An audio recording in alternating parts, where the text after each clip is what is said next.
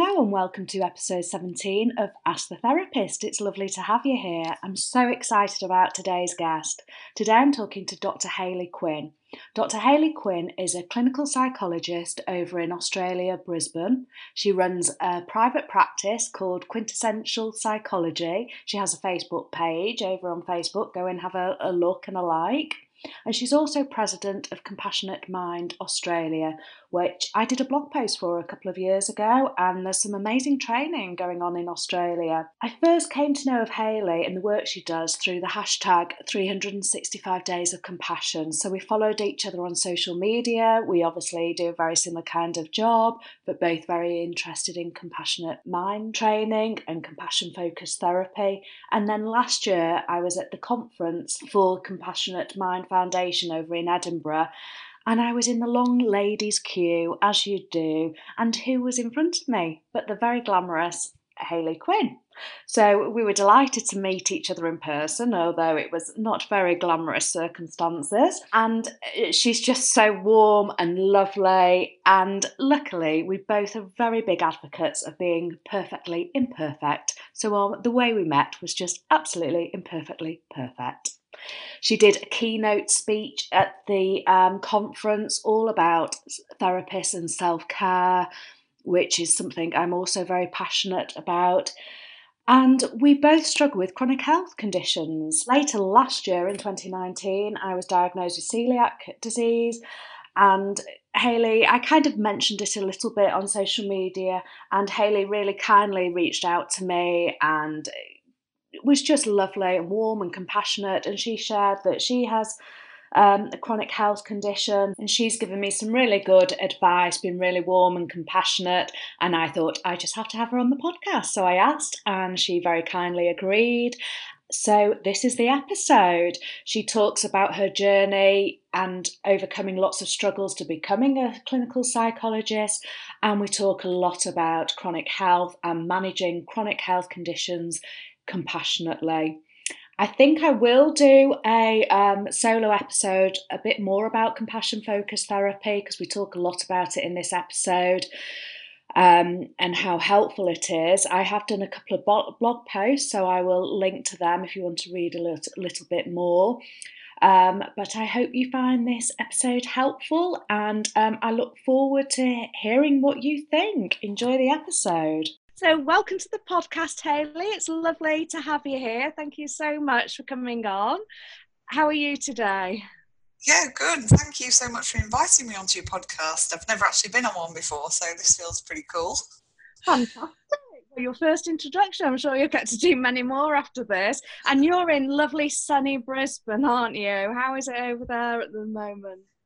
Yeah, it's good. It's very hot in Brisbane. Obviously, we've got the bushfires in Australia at the moment, so that's been a difficult time. Where I am, we're not too affected by it, so but it's really hot actually at the moment.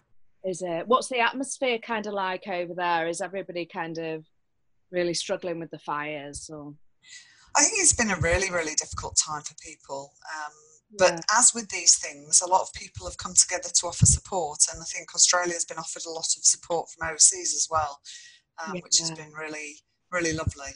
In all the shops here, there's donation things, and it's on the top of everybody's minds. So our thoughts are with everybody in Australia that are struggling at the moment with the fires, and we are doing rain dances over here in England, where we are really good at the rain dance. We had a period of some rain, which managed to put out some of the fires, but we could certainly do with a lot more, I think. Yeah. And is that likely to come, do you know? Not enough, I don't think. Not enough and not quickly enough, but hopefully. Right. Oh, fingers crossed, thinking of everybody that's struggling. It's such a tough time, but you're right, it does bring people together, doesn't it? And hopefully raise the climate discussion even further up on the agenda to emergency status. It's very scary times, isn't it? Globally. Yeah, it's affecting us all. So to start, could you introduce yourself and tell us a little bit about what you do in your career journey so far? Yeah, so I'm Dr. Hayley Quinn. I consider myself to be an imperfect human. I'm a mum to an awesome human being. Oh. Um, I'm a clinical psychologist Mhm. and I live with my darling husband and my cute little dog in Brisbane, Australia. And I also have a house building company with my husband and sometimes have the joy of designing houses for people as well. So Oh, that's fun. how amazing. So you do quite a few things. It's very different from being a clinical psychologist. Yeah, Um, it's nice to have that a few things going on, isn't it? yeah, I think having variety helps keep things interesting. So Yeah. as well, I mean, you know, and probably people can tell from my English accent that I'm originally from the UK Yeah. um, and moved out here quite a few years ago. So I currently have a private practice, which my main focus is compassion focused therapy. Mm. And I've worked in private practice prior to having my own. And before that, I worked in a community organisation and also for a private psychiatric hospital where I ran a day programme in a specialised trauma and dissociation unit. Oh, wow. Yeah. And I've Oh. started doing training for other health professionals as well, which I really enjoy. And Mm. then the other thing is I'm the president of Compassionate Mind Australia. Wow, that's fantastic. So you've got lots of things going on, busy. Busy, but hopefully not too busy. Yes, yeah. Keeping the balance good as we always are doing. I'm always fascinated about why people do what they do. Can you tell us a little bit about how you arrived at becoming a therapist? Yeah, well, I kind of took a bit of a long and windy road to that. I probably had quite a rocky start in my earlier years, Yeah. and I left school with very poor exam results. Kind of went to some exams, didn't go to others, and sort of finished at O level, which here in Australia is the equivalent of grade 10. And I did various jobs, went to secretarial college, got different jobs doing admin and secretarial work, worked in an advertising agency. Um, and I ended up moving to Australia when I was 25. And it was meant to be for a year. And I Yeah. had the idea that when I went back to the UK, I would study social work and I was going to try and enrol at Manchester University. Yeah. Um, and I ended up staying here. I didn't end up going back and ultimately became a permanent resident and citizen of Australia. And during my time here, I worked as a volunteer for a crisis helpline and also was employed at a national children's helpline. Mm. And I really, really enjoyed that work. So I wanted to pursue studying. Yeah. Because I had left school under the circumstances I did, I really didn't think that I would get into university. And I sat a special entrance exam and Yeah. actually did really well. And I Wow. started a psychology degree. But Yeah. unfortunately, I was working full time at the time and I got quite sick. So I ended up withdrawing from that degree. Now, a few years later, my circumstances changed and I found myself as a single mum and the sole provider for my 9-month-old child. Yeah. Gosh. And when he was a little bit older, I had to kind of make a decision of what I was going to do long term for work. Yeah. And I had skills, secretarial admin, bookkeeping, different types of skills. But I knew that wasn't the work I wanted to do. I didn't really enjoy it. I wasn't passionate about it. So I decided to re-enroll in university. Wow, And such a brave decision because you couldn't just easily just thought, oh, I just need to survive and do a job to bring in the money. well, I mean, that crossed my mind, but I Yeah, didn't want to just survive. Like I that's wanted to thrive and I wanted opportunities for my son to thrive as well. yeah, yeah. So it was scary. And one, I felt stupid because I'd left school with barely any exams and Oh.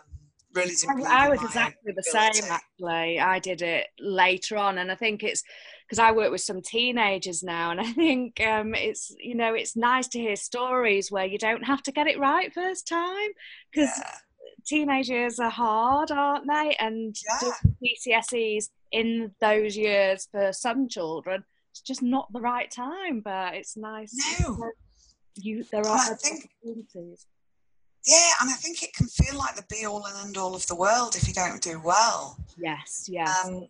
I mean, I enrolled in my Bachelor of Psychology, which I thought that's just what I was going to do and then leave. And I realised then that, then there's postgraduate. People were saying, are you going to do postgraduate? So I ended up enrolling in a PhD in clinical psychology. Right. And, trust me, no one was more surprised than me at that. and Gosh. and I finished that, which was tough. I mean, I was raising my child on my own through that. Gosh, a little boy as well. So he was really young, was he, through that? Yeah, he was 3 when I first started my bachelor. So I think I spent the next 9 years at uni, finishing all that. Yeah. But I knew it was what I wanted to do. It was almost like, this is what I'm meant to be doing. Right. So you found your place in the world. Yeah, I think, yeah. So I left uni and I had, like I said, worked at a hospital, and then I went into private practice. And then ultimately I had some health issues and had to make a decision to move my practice. So I started my own business, Quintessential Psychology, which seems a bit ironic because I was kind of changing my work because I had to do less because I wasn't well, but I ended up starting a business. But anyway. You started up a business. Oh my gosh. But on the basis that, I'd just take it easy and see what happened. Yeah. Wow. And compassion is such a big part of what you do and who you are as a person and a therapist. And we are both part of the hashtag 365 days of compassion. I think that's how we connected, isn't it? Yeah. All the lovely things that are shared each and every day online under that hashtag that's run by the wonderful Chris Winston. What has compassion focused therapy given to you personally, and the work that you do? Well, first of all, can I give a shout out to Chris, because he is amazing and all the work he does managing that is phenomenal. Yeah, so connected shout out to Chris. So many people all over the world, hasn't it? And it's just such a valuable resource. I'd really, do go and follow the hashtag, definitely. Yeah. So what has compassion focused therapy given me personally and the work I do? Well, I don't exaggerate when I say, seriously, it's changed my life. I think learning about compassion and really embodying it in my daily life has completely changed how I move through the world. Wow, that's powerful. I'm kinder to myself. I manage my life differently. I manage my anxiety better. I think I'm more considered and thoughtful about the people around me and the world around me. I use it predominantly in my practice with my clients. Yeah. And I think it's a really great way to work with people, particularly when they are struggling with self-criticism and shame, which is why Paul Gilbert developed it in the first place. Yeah. And I think the thing I like about it is it's such a gentle yet courageous way of working together. Yes. Yeah. I think for me as well as a person and as a therapist, it's really important for me to, as they say, walk the talk. Yes, and I think compassion focused therapy is one of those therapies where it is a lifestyle. You live it. It's not something that you learn and then you give out. It's you embody it, don't you? And I think most people come to it through different ways, and I think we both kind of learned about it and then had health things and then thought, oh my God, I need to be applying more of this to me. And absolutely. How did you come to kind of get to know about compassion focused therapy and the work of Paul Gilbert? Well, I guess compassion for me was started. I kind of read The Mindful Path to Self-Compassion by Christopher Germer in about 2008 when I was a postgrad. Yeah. And in 2013, I was lucky enough to attend a workshop in Sydney with both Paul Gilbert and Dennis Tersch. Oh, wow. And the content I loved, but also they as presenters were just so engaging and entertaining. It was great. They're so charismatic, aren't they? It was really, really lovely. And I think, learning compassion focused therapy, being a therapist can be a tough job, and being human can be really tough. And I just really came to understand that when we can offer ourselves compassion, it can certainly lighten the load. Like, it doesn't mean our lives become perfect. It doesn't mean everything's wonderful and we don't have problems anymore. I mean, it couldn't be further from that.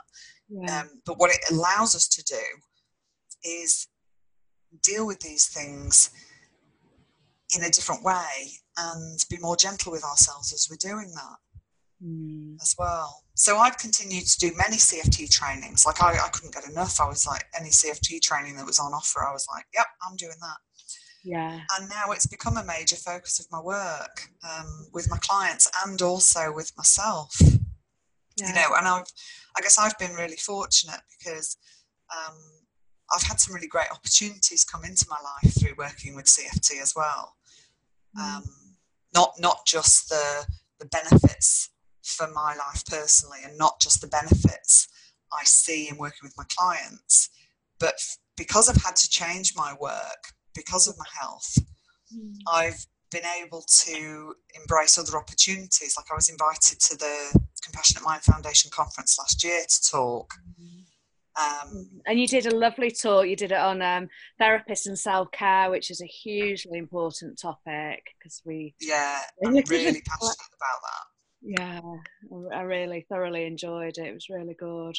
Thank you.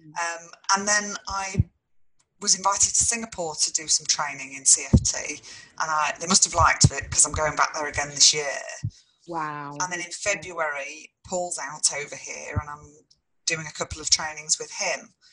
So that's been really exciting as well, and such a beautiful way to learn really up close with Paul. Yes. And I've got other ideas bubbling away that, will hopefully turn into something. So it's a huge passion project for you, isn't it? Yes, I think for me, I really found the passion in compassion. Yes, you have. That's a good way of putting it. What are the things you live with a chronic health condition, as I do, and I think that's so we both find it really helpful for that, don't we? What are the things that have been most helpful for you in your recovery and managing your health? No, it's been really helpful, actually. I was diagnosed, I think it was in about 2016. I've been very, very unwell for many, many years. Kind of when I look back, it was more years than I kind of care to remember. And I got diagnosed with fibromyalgia. Now, I've never been really very public about that, because when I first had the diagnosis, I was struck by how much stigma was around the diagnosis, and I felt a lot of shame. Like, I didn't want to tell family or friends, and I didn't want to tell colleagues. And I think being able to recognise that I was feeling shame and face that has been really, really important. Yes. So you've had real first-hand experience of shame, haven't you? Which is one of the main reasons Paul developed compassion-focused therapy, because if we're struggling with shame, we just struggle to move forward and move past that until we kind of work on that shame. Yeah. So self-compassion has been really helpful, and I think it wasn't until, we can read about these things, can't we? Can we learn about them? But it's not until we really embody it that we understand the power of it. And I think it wasn't until I really learned to be compassionate to myself that I started to let go of the fight that I was in with my body. Yes. Yeah. I was able to tell myself, I didn't choose to have this illness. This isn't my fault. Nobody wakes up and thinks, hey, I think I'll have a chronic illness. That sounds like fun. No. And we have these really tricky minds, and my mind was telling me all sorts of crap about it. Yeah, I think about me for having it. Yeah, your identity as well, isn't it? Because my background's in nursing. I did 12-hour shifts. I just do not identify as an ill person at all. And then I was given one chronic illness diagnosis, then another, and I was like, oh my God, I could literally put my pajamas on, sit on the sofa, and live as an ill person now. It's just really struggled with my identity when you're given that label and what other people, Yeah. I don't know, other people's minds and focus on you, which is, oh, it's just so tough, isn't it? Yeah. And I think learning to ask others for help and support, now that was a really difficult one for me. Yeah. Allowing myself to feel vulnerable and accept that I couldn't do all the things, Yeah. because I'd always been like, I think I had my first, when I was at school, I had my first job when I was like 13, Oh my working in a local God. shop. I'd always worked. I'd raised my son and done uni and worked a couple of jobs whilst I was doing that. Like, How I is was somebody that? that I was somebody that could do all the things, Miss and Independent, yeah. then Yeah. it's like, well, no, you can't do all the things. And it really took me some time to get to that place. But I'm really glad now that I sat through the discomfort of that. Mm. And, you know, I'm fortunate I have a very supportive husband. And Yeah. to be able to say to him, actually, can you help me? Or he would offer to do stuff and I say, yes, please. Because that allowed me to focus on managing my health Yeah. rather than just keep pushing through it and trying to do it on my own. Yes. Yeah. So, and it can feel like you're giving up a little bit when you let go of the fights and you Mm, kind of give in to, I need to just do nothing today. yeah. It's quite scary, isn't it? Was there a turning Yeah. point with the shame? When you moved from kind of, being so kind of, it sounds like you really hid it in the diagnosis. Was there a Yeah. turning point? Look, I was fortunate to attend a training with Dennis Tersh in Byron Bay. And you Yeah. know how they ask people, do you want to volunteer to do a role play or a real play? Yes. And And I everybody was put their like, head down. and I put my hand up. Because that's been part of my growth journey as well through training is kind of volunteering for these things. Yeah. So I put my hands up and I thought, I'm not going to do a role play. I'm actually going to do a real play, and I'm going to do chair work with me and my anxious self and my self-critic around my health. Wow. And I was shocked at how self-critical. I was brutal. Yeah. My self-critic was brutal, but then I was able to come to this compassionate place of really realizing that I'm okay Mm. and I'm worthwhile, and it really doesn't matter whether I'm ill or I'm not ill or what's going on for me. I'm a valuable human being, Mm. and I didn't choose any of this stuff. And that was probably where I really was able to start turning around and look after myself better. Yeah, that's phenomenal work, isn't it? Chair work is so powerful, and I guess there'll be quite a few people listening thinking, "What on earth's that?" And Yeah. that's a technique in therapy where I mean, I don't really advertise it to my clients. If I'm going to do it, it's quite on the, you know, off the cuff, in that I'll notice somebody's being self-critical and I'll say, I just want to get a sense of what that critic's like in your mind. So we pull out a chair and I get the person to sit in the other chair and I get them to speak to another chair from the position of their self-critic.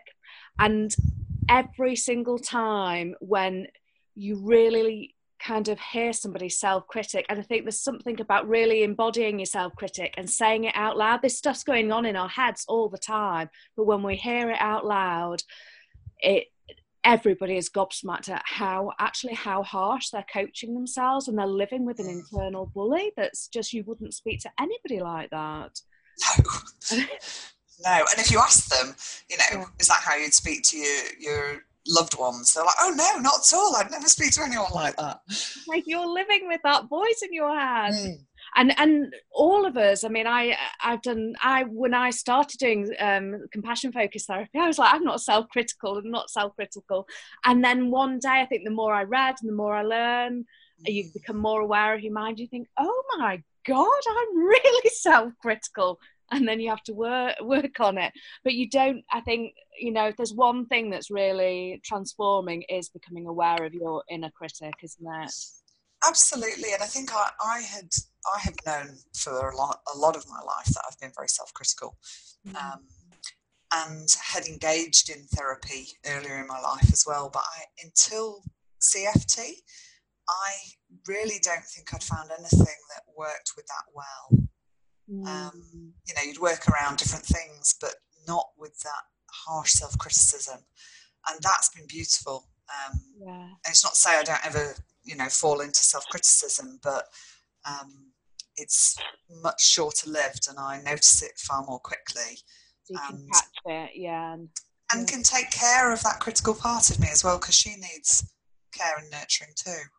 Yes, being critical often is trying something that's trying to protect you or kind of shut you down a little bit, isn't it? Yeah, It's it's often fear. fear, Yeah, yeah, and yeah, threat. So yeah, absolutely, absolutely. that's lovely.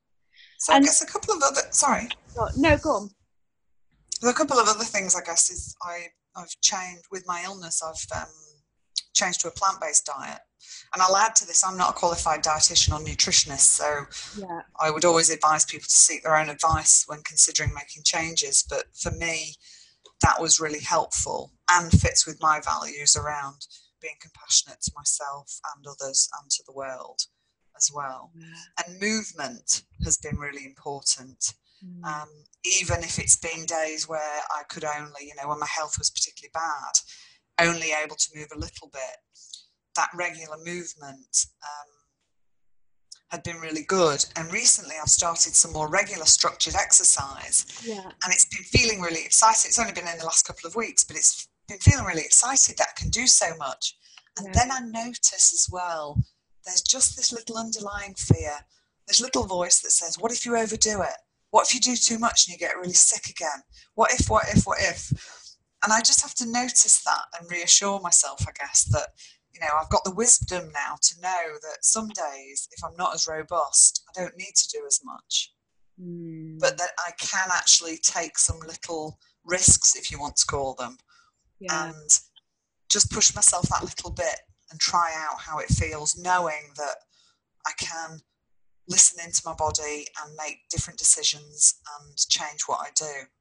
yeah. So it But sounds like that's been a really important. fine balance between kind of pushing yourself and taking Mm. care in equal amounts. Yeah, Yeah. it's not an easy journey. It's not an easy journey. Yeah. And I Um, guess you struggle with a lot of pain, do you, through your body? I have been in the past. Since changing my diet, I've actually had an amazing response to that, because Yeah. I think I'm on a much more um, non-inflammatory diet. Yes. Yeah. So that's been really helpful. Yeah. So a nice Um, holistic approach. You've looked at every area of your life by the sound. yeah, and I think, getting some relevant health professionals on board Mm. is important. And that's going to differ for everybody. And the only thing I'd say to that is making sure that people are, suitably qualified in what you want to see them for. Yes. Because I think we can get desperate. I think when your health is not good, you can get desperate looking for answers. And Absolutely. that makes you vulnerable to seeking out anything. So I would say find relevant health professionals, but make sure they are adequately qualified. Yes, yeah. And I have a nutritionist. I've had one for about, well, 5 years now. And it's nutrition has been one of the key things that I've really worked on in my diet, and I found Yeah. somebody that I really trust. And you do get such a mix of information and doctors saying different things, and it can be really frightening and really throw you when Yeah. you're feeling quite vulnerable anyway. So having I have a nutritionist that I take all my blood results, everything I discuss with my doctors, I take everything to it. I just really trust her. I'm really bad sweet tooth, and I'm really bad with my diet, but she's really helped me make small achievable little changes. But it has been, Yeah. and I have a massage every 6 weeks, and I've just got a Yeah. few people that have been really solid on my journey. It takes a while to find them, doesn't it? But you Yeah. do need kind of that really good advice, because I think when you're scared or in pain or feeling really ill, your judgment goes a little bit, Yeah. doesn't it? Absolutely. And I think, you really have to advocate for yourself with the different people you see. And if you can't advocate for yourself at that time, it's Yeah, okay to take somebody with you who can advocate for you. But yeah, also listen to your own wisdom, because we do know our bodies yeah. if we slow down enough to listen. Yes, it's hard to slow down and listen, isn't it? But Yeah. you're right. It's yeah, we need to listen, don't we, to what our body's saying to us. Absolutely. I think one of the other things for me, and I recognise my privilege here, because Yeah. I was able to change my work situation. Mm. I left a workplace where I loved working, Yeah. and I loved the clients I worked with, and I had great colleagues there. And I had to travel sort of 35 minutes, and I was in too much pain. I was getting too fatigued by the time I got to Yeah. work. So I had to make a decision to leave there. And I didn't know if I was going to actually have to give up work completely because my health was deteriorating that quickly, or if I just needed to change what I did. Yeah. And I guess I was fortunate that whilst it was a very difficult decision for me, I was fortunate that I could make that decision. So I guess my point in that is sometimes we need to make difficult choices in service of our health and well-being. Yes. Yeah. You know, fortunately for me, like I say, I started up working for myself Yeah, just very slowly at first. that's a really tough decision. Some of the decisions you've made, I just think, oh my God, that's so brave. You know, at difficult times, you decided I'm going to work for myself, set up a business for my health. But I think Yeah. that's hugely brave. Well, I think for me, one of the important things was, and one of the, I guess, helpful things was, Yeah. I had prior to being a CFT therapist, I had done a lot of my training in acceptance and commitment therapy. Right. And so I had done a lot of work around values, and I was very clear on what some of my values were. So when I was making these choices, I kept coming back to my values. What is important to me? What is meaningful? So whilst it was, I mean, it was one of those decisions where you just cry and think, I don't want to leave where I am and my colleagues and my clients. Yeah. I was very humbled because some of my clients chose to come with me. So I got to keep working with some of them. Yeah. But it was a values-based decision, and it was a necessary decision. Yeah. And I think, for me, it turned out well because the changes I have made have meant that my health has improved remarkably. And now I'm not only doing clinical work 2 days a week, I'm traveling overseas for things, and I'm doing trainings, and I'm planning other things. So, it's worked out well. Yeah. And when we spoke before the podcast, we talked about the roller coaster of managing chronic health conditions.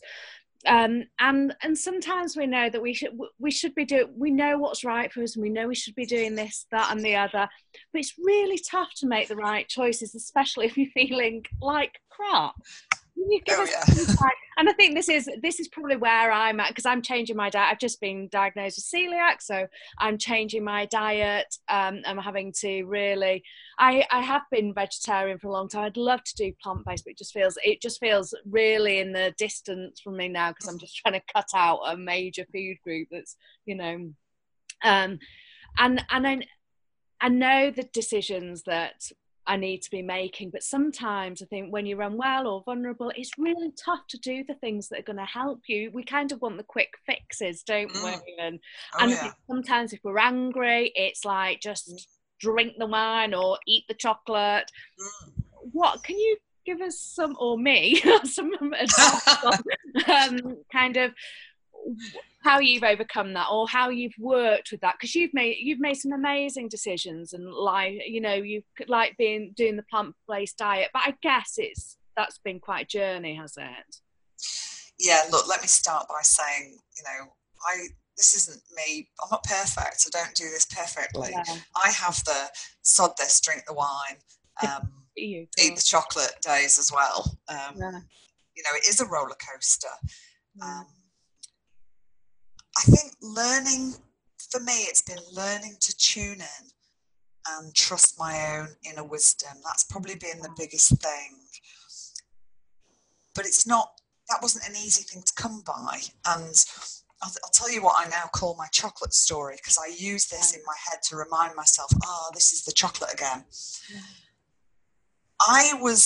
Before I changed my diet and did lots of other things, I was noticing that sometimes after I ate, I felt quite sick. Yeah. And I'd say to my husband, oh, I think there's certain things maybe I'm eating that are not helpful. Yeah. And I'd eat, and then one day I remember saying to him, I'm a chocoholic from way back, and I Oh, used to me love milk too. chocolate. So Yeah. I'd be eating the chocolate, and Mhm. sometimes more chocolate than perhaps I needed to eat. Yeah. And then I'd get this little voice in my head saying, maybe it's the chocolate. Mm. And I'd just think, oh, what's that? That's ridiculous. And then eventually I said to my husband, I'm wondering if it might be the chocolate. But do you know what I'm going to do? I'm going to have some more chocolate tomorrow and see if actually it is the chocolate. That's a good idea. So I did that a few times. And I'd say Yeah. to him, oh, I'm not sure. I'll have some more and I'll see. Because I really did not want to give up the chocolate. No, I'm not. Yeah, and no, sugar's really bloody inflammatory, isn't it? And I love it. Yeah, yeah. So I would go on and then I would keep getting this voice. And then in the end, this voice got stronger and it was like, you do know it's the chocolate, don't you? So I actually cut out milk chocolate and I moved to dark chocolate because I'm like, Oh, well, I can't give up chocolate. yeah, It's chocolate. And I moved to dark chocolate. yeah, And then in the end, it was like, okay, I'm eating too much of that. And then it was sort of like, okay, it's the sugary stuff. And I started to really listen to that voice. And then as I'd eat, I'd be more mindful of how my body was responding to that. And I made sort of changes. But then I did make quite, a dramatic change to a complete plant-based diet last April, yeah. Because which has been amazing for me.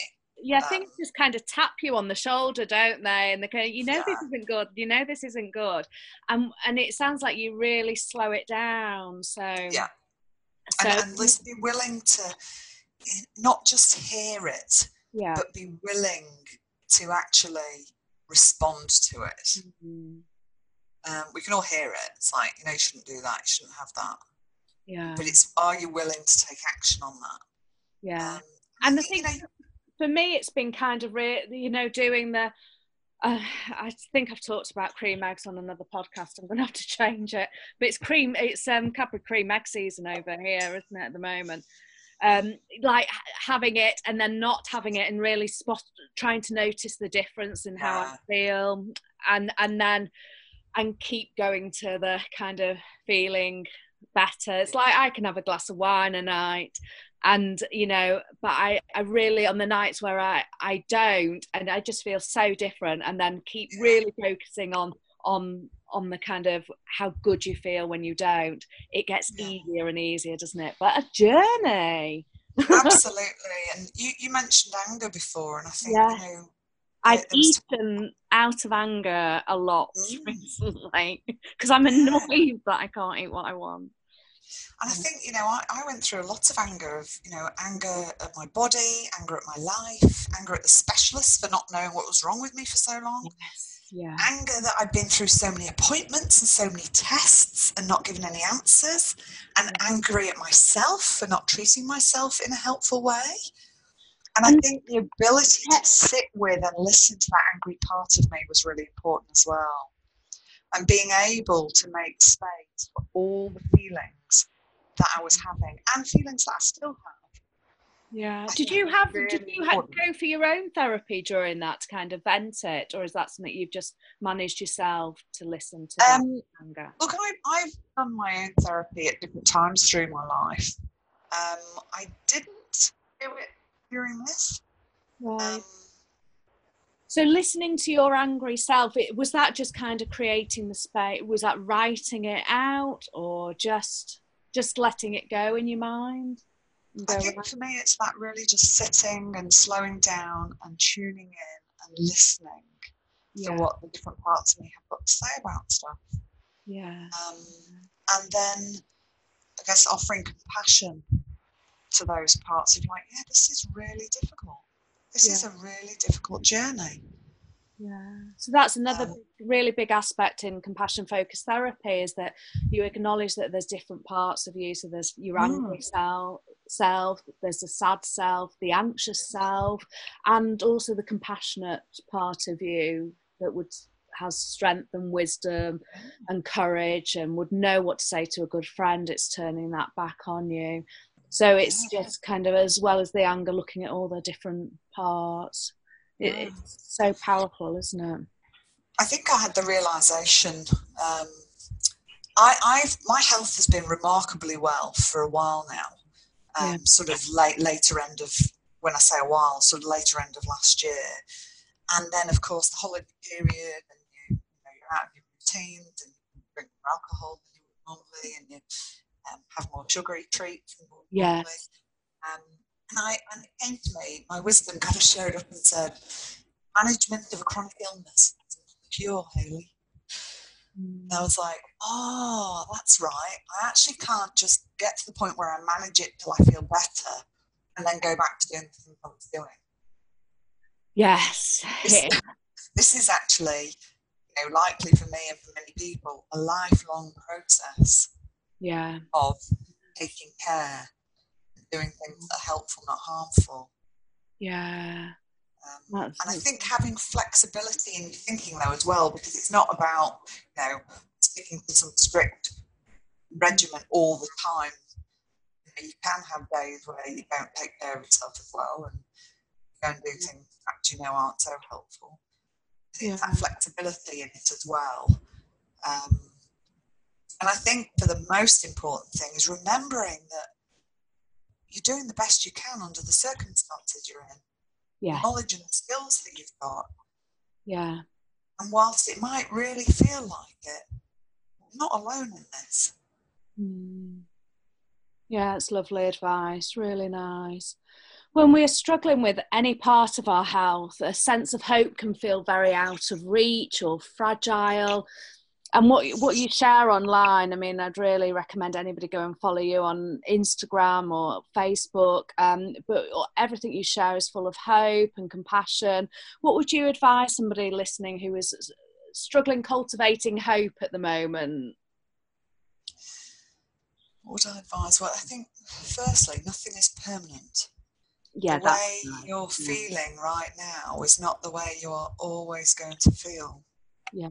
So we're always moving through and on a journey. That's good. And I think, if you remember that last really bad day that you got through it. And that small improvement in what you can do, that's an improvement. I think perhaps what we need to do is we need to readjust our expectations. We can't do the things in the way we used to do them. We have to readjust the expectations of ourselves, and also remember that other people have learnt ways to manage this, and you can too. That's really good advice. Thank you. I think I was saying before, sorry. No, go on.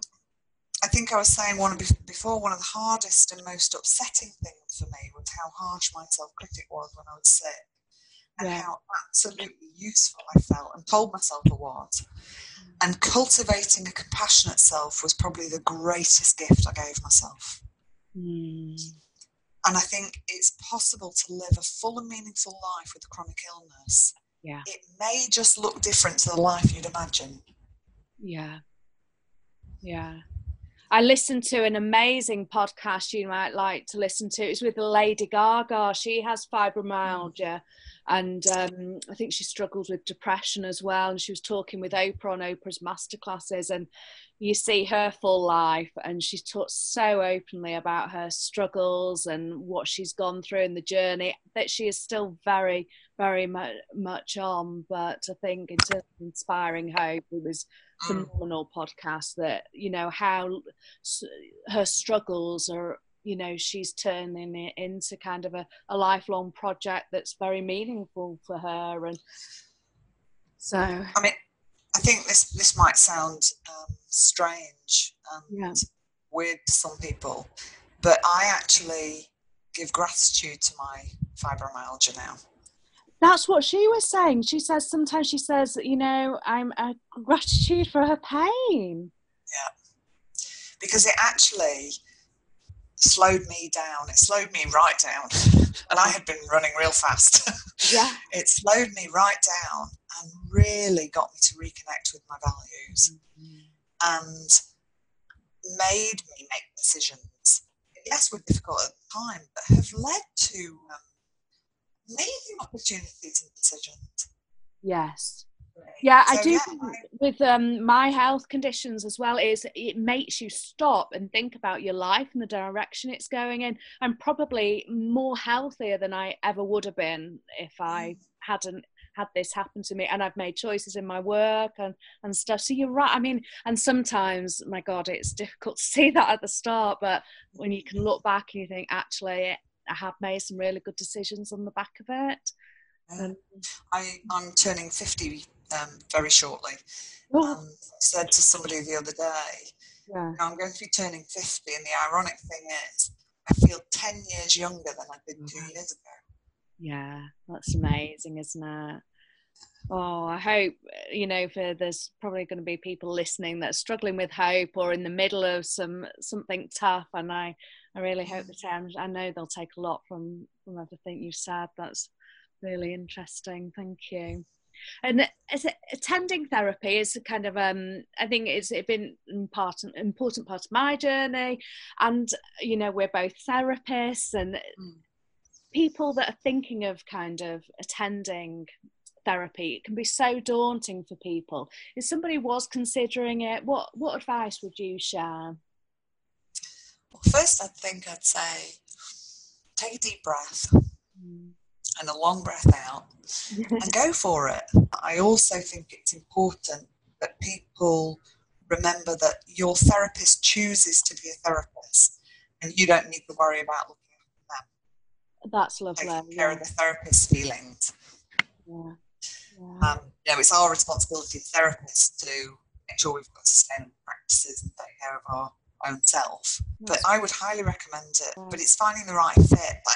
I sometimes think of it like, if you went to a hairdresser and you didn't like the way they cut your hair, one, you might tell them, and then if you went back next time and they cut your hair and didn't like it and did not listen to you, would you just never go to the hairdresser again? Or would you find a new hairdresser? Yeah. So it's kind of the same. Don't give up on therapy if you don't have a good experience. It's finding the right fit, and we know that in the evidence, isn't it? The better the therapeutic alliance, and that you feel that your therapist can help you and has got your back, and you can be really open with them, the better outcomes people have. Yeah, absolutely. Absolutely. It's an important relationship. It really is. Yeah, I think it's something everybody should do at least once in their life. So that's really useful. Thank you. Often in our work, there's resources and personal practices or books or videos that we recommend to people and keep going back to, or things that we do for ourselves that we found really useful. Are there some resources that you can share like that? Gosh, I think there's so many great resources out there. Yeah, there is. I think for me, soothing rhythm breathing, which is one of the practices in compassion focused therapy, is probably my go-to. Certainly that I work with all my clients with. Certainly that I use daily for myself. And I'll recommend breathing apps for your phone to clients. And again, there's so many of them out there. It's about finding the one that fits for you. Yeah. And compassionate imagery work. So sometimes we'll do imagery work around building an image of a compassionate other, or maybe a safe space imagery. The hashtag that we mentioned before, 365 Days of Compassion. Yeah. Wonderful resource, I think. Yeah. But I think mainly I try and work with clients on building their inner resources, of working their wisdom and their courage, because it's there. Yeah. We just often. We don't give it back to ourselves, do we? We're just often so noisy in our heads that we don't hear it. So that's slowing down and listening, and teaching them to slow down and listen, and living with intention. I have on my desk a sign: I live with the intention to be helpful, not harmful, to myself and others, caring, courage, wisdom, behaviour. Oh, it's lovely. Yeah, yeah, really lovely. Thank you. And one of the final questions, if you could have a conversation with your 15-year-old self, what would you say and what would you want your younger self to know? Wow, okay. How I wish I could literally go back in time and hold her tight. Oh, no. Yeah. She was in pain and she tried to manage that pain all by herself. Oh. I would let her know that it's going to be okay. I would say to her, darling, where you are now is not where you're going to be. You're still going to go through some really hard things, and just know that you are going to get through them all. Know that you have the courage and determination and skills. And darling, know that you shine so brightly, even though you only see shadows. Oh. I would want her to know that she is so lovable and so capable. I would want to tell her that she's not stupid, that she ends up with a PhD and she gets to call herself doctor, and she's president of an organisation. Yeah. And that one really tickles me because I never dreamed of being president. And I'd also want to tell her, whilst those things are nice, they really don't matter in the big scheme of things. Yeah. Mostly, I would want to let her know that she's not alone, that it is okay to ask for help, that it is okay to struggle and stumble and fall, and it's okay to live life as you want it to be. You know, when my son turned 18, we bought him a ring and had it engraved on the inside the words, walk your own path, because I want him to make his life what he wants it to be, not what he thinks I or anyone else expects it to be. Yes. I think it's so important that we allow people to be who they are and let everyone take off the masks. Like, we're not clones of each other. Yeah. The world is beautiful because of the diversity. Yeah, yeah. So Well, that's what I would want her to know. that is so lovely and warming. I'm going to have a lovely day today because, of course, it's the start of my day. It's kind of the end of yours, isn't it? But this has just been so lovely. Thank you so much. Thank you for inviting me. Oh, absolute pleasure. If people want to find out more about you or follow you on social media and know more about what you do, where's the best place to find you? Where can people kind of follow you? Well, I'm on Instagram and Twitter and Facebook under Dr. Hayley D. Quinn, and I've also got a Facebook page, Quintessential Psychology. Or they can email me if they like at Hayley, Hayley, at drhayleydquinn.com. Brilliant. And I'll put all links to that with the show notes. And the sound might have been a little bit up and down, but it's just been such a joy and so amazing to connect with somebody the other side of the world. So I hope that people haven't struggled with the sound, and we'll try and make it the best we can. But I just want to give another shout out to Chris Winston and the hashtag 365 days of the year, because it's connecting so many people. It's such a valuable resource if you're interested in any of the things that me and Hayley have talked about. And just a massive thank you, Hayley. And I look forward to you coming to the conference in Bristol this year. I am hoping to be at the conference in October, yes. Fantastic. There'll be more dancing and fun and learning. Absolutely. Absolutely. And thank you again so much. It's been an absolute pleasure. Oh, thank you so much, Hayley. Take care. Bye. Thank you. Thanks. Bye-bye.